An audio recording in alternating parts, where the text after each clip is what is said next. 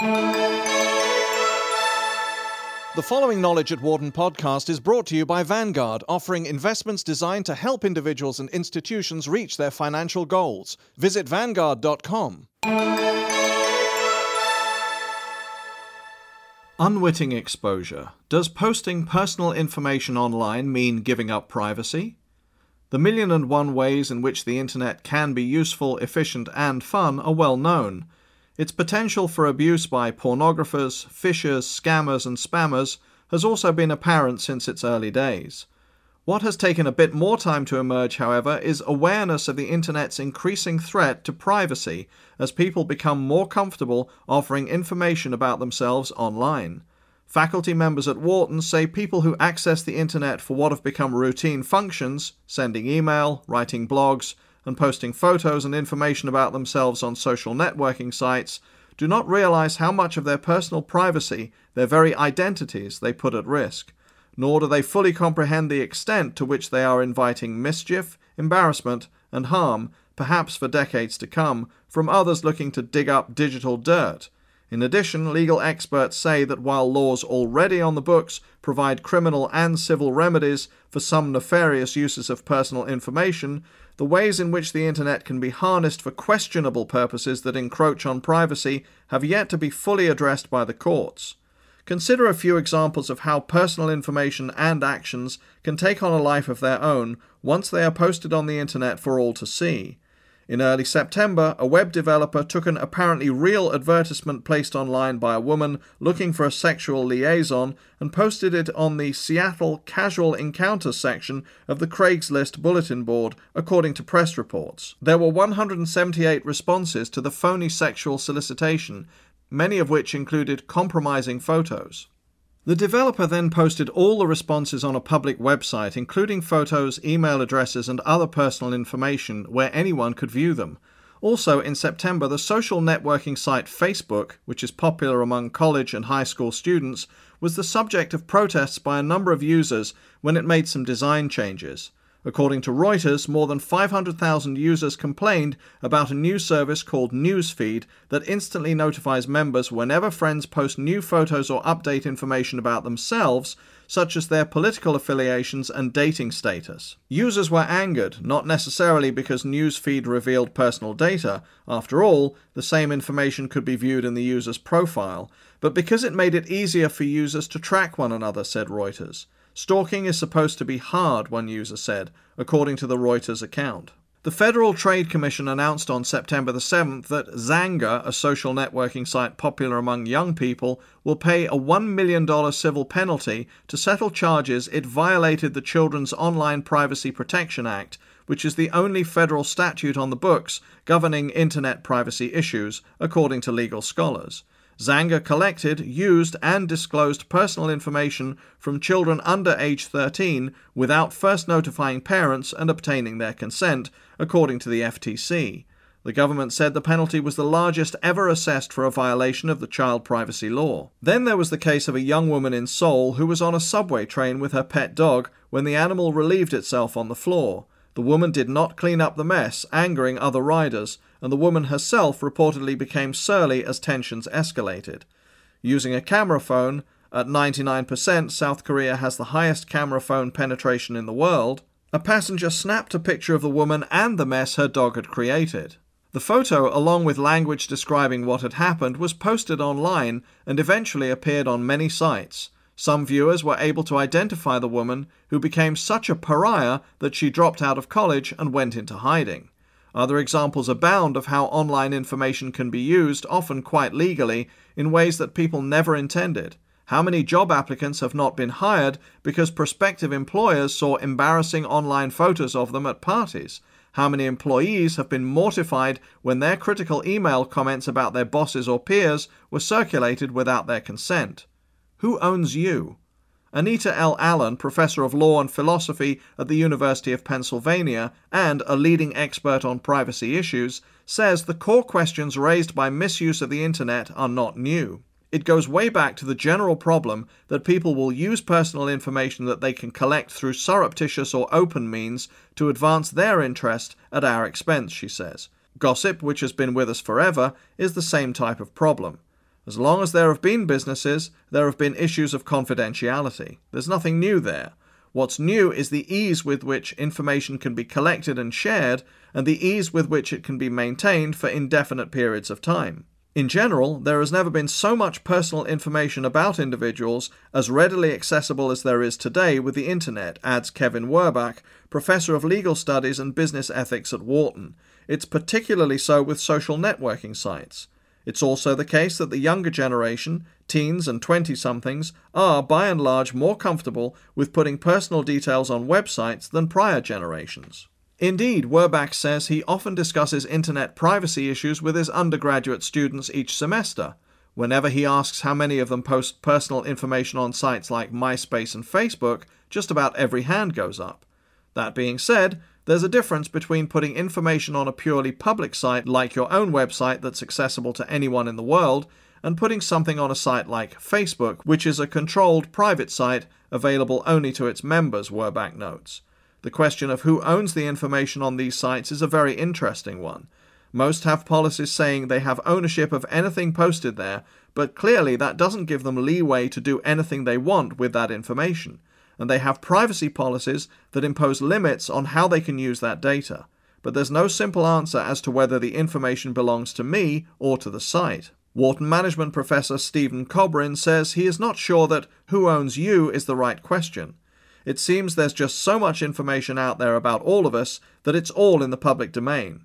It may not be there legally, but there's so much in so many places and there are so many ways to aggregate it that it may not be a reasonable question. The real question is it possible to provide some protection to individuals to prevent everything about them from going to everyone else? And, if it is possible, how can you do it? Postcards, not letters. Kendall Whitehouse, Senior Director of Information Technology at Wharton, says some of the key questions raised by the growth of Internet usage go to the heart of the issue of privacy. What is your expectation of privacy, and is it valid? Are people aware of just how wrong-headed their expectations of privacy probably are? When it comes to an email message, for example, people tend to think of it as a private correspondence written to someone else, similar to a letter in a sealed envelope. But an email message is more like a postcard, according to Whitehouse. Your mailman can read your postcard, by chance, by design, or because he's bored. The administrator of an email server is like the mailman. An email message is just a file on the server. Most administrators have no reason to look at it, but it's there nonetheless. And let's say you delete your email. Is it gone? It's gone from some places, but it could be backed up by the Internet service provider. How long will it be held? Electronic documents are like kudzu. They can be hard to eradicate.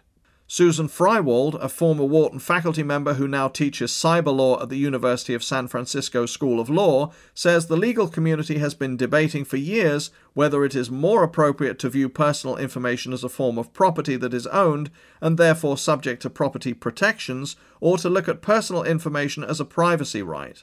Over time, the privacy rights model, not the property model, has emerged as the prism through which courts view right to personal information. The ownership model hasn't taken off in the law, says Freiwald. The basic idea in law is that someone who gathers the information owns it, whether it's you who gathers it or not.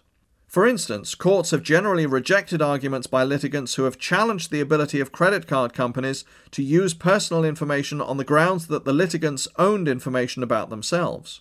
In Freiwald's view, however, privacy law remains largely uncharted waters in affording protection to individuals. Our legal system does a much better job protecting property interests rather than dignity interests such as privacy, she says. You can draw that conclusion by looking at the penalties we impose on people for stealing intellectual or tangible property versus for violating privacy. The law is not protecting personal privacy very well. When courts do find privacy violations, she says, the penalties are low. There are, Freiwald explains, limits to what one can say or post on the Internet without running the risk of being sued successfully. One limit is making money off the fame of someone else, such as a celebrity. Another is identity theft and using credit information to make purchases. So what legal recourse would be available to someone who felt they were defamed by something posted on the web, like the Korean woman who suffered humiliation in the dog mess case? Not much, says Freiwald, since truth is an absolute defense against defamation. An individual can sue someone for public disclosure of private fact, but people who are members of MySpace, Facebook, or other social networking sites are taking a big chance by posting intimate information about themselves.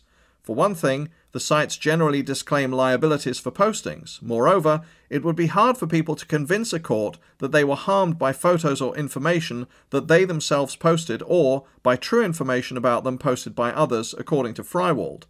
What gets in the way of people bringing claims over information on the web is that it's hard to claim the information is private. It would have to be highly offensive, she says. The more we get used to salacious information coming out about people, the harder it is to establish that the information posted about you can be considered highly offensive. We want norms to be kept up with, and norms are changing. Even the lowly email carries enormous risks. We have a well-entrenched notion of the assumption of risk, according to Freiwald. If I send you an email and you forward it, I've taken the risk that you are going to do that by sending you the email. If I send the email, the law considers me taking the risk. A declining taste for privacy. Allen, who is writing a book on people's taste for privacy, says the general erosion of privacy today, more often than not willingly relinquished by internet users, troubles her. If the amount of privacy desired by society at large could be ranked on a scale of 1 to 10, with 10 representing a strong taste for privacy, she would rate it a 4. What worries me the most is that individuals are growing increasingly insensitive to their own privacy interests, Allen notes. I think a lot of problems we're seeing have to do with the indiscretion of individuals when it comes to giving people personal data about themselves. I worry about the loss in the taste for privacy as well as the loss of respect for privacy. People are willing to put naked pictures of themselves on the web. They do all kinds of things they regret. Many young people hardly seem to worry about internet privacy questions. Wharton's Kobrin tells a story about a panel discussion at the World Economic Forum in Davos, Switzerland, a few years ago. The subject of privacy and information sharing arose, and the young editor of a high-technology magazine said, as Kobrin recalls it, "Only people of your generation are worried about this stuff. We take it for granted." But with all of the information available about people on the internet, even Allen feels employers have a responsibility to use Google to check for information that might reflect on the character of job applicants. Indeed, Allen, in the process of performing her duties on boards of directors, has Googled applicants seeking positions and has found information about people that caused me to change my views about their suitability for employment. Carol R. Freeman, a partner who specializes in labor and employment at the law firm of Morgan, Lewis & Bockius in Palo Alto, California, says personal information on the internet raises a number of questions related to the employer-employee relationship. The law clearly addresses some, but not others. For instance, to what extent can an employer rely on information that it discovers on the internet in making decisions about hiring, disciplining, or terminating employees? About 30 states have laws protecting lawful activity outside of work, such as smoking and consuming alcohol. If an employer is looking to hire someone and finds a website such as MySpace that discusses how that person gets drunk every weekend, the law is not clear whether that is evidence the employer can use in deciding whether to hire the applicant, says Freeman. The law says you can drink. However, the law does not address the judgment of someone who posts such information about himself or herself. What if the applicant indicates that he is an alcoholic? Then the employer needs to consider whether there are any implications under state and federal disability laws. Or if the operator of a daycare center has a 22-year-old employee who writes about smoking marijuana on a personal blog, should the operator be able to fire her? The daycare operator in this situation should consult with counsel familiar with the laws in which the daycare center operates, Freeman says. But generally, a daycare operator is allowed to terminate an employee for admitted drug use, even on the employee's own time. Or consider the example of someone who discloses on a website that she was recently arrested.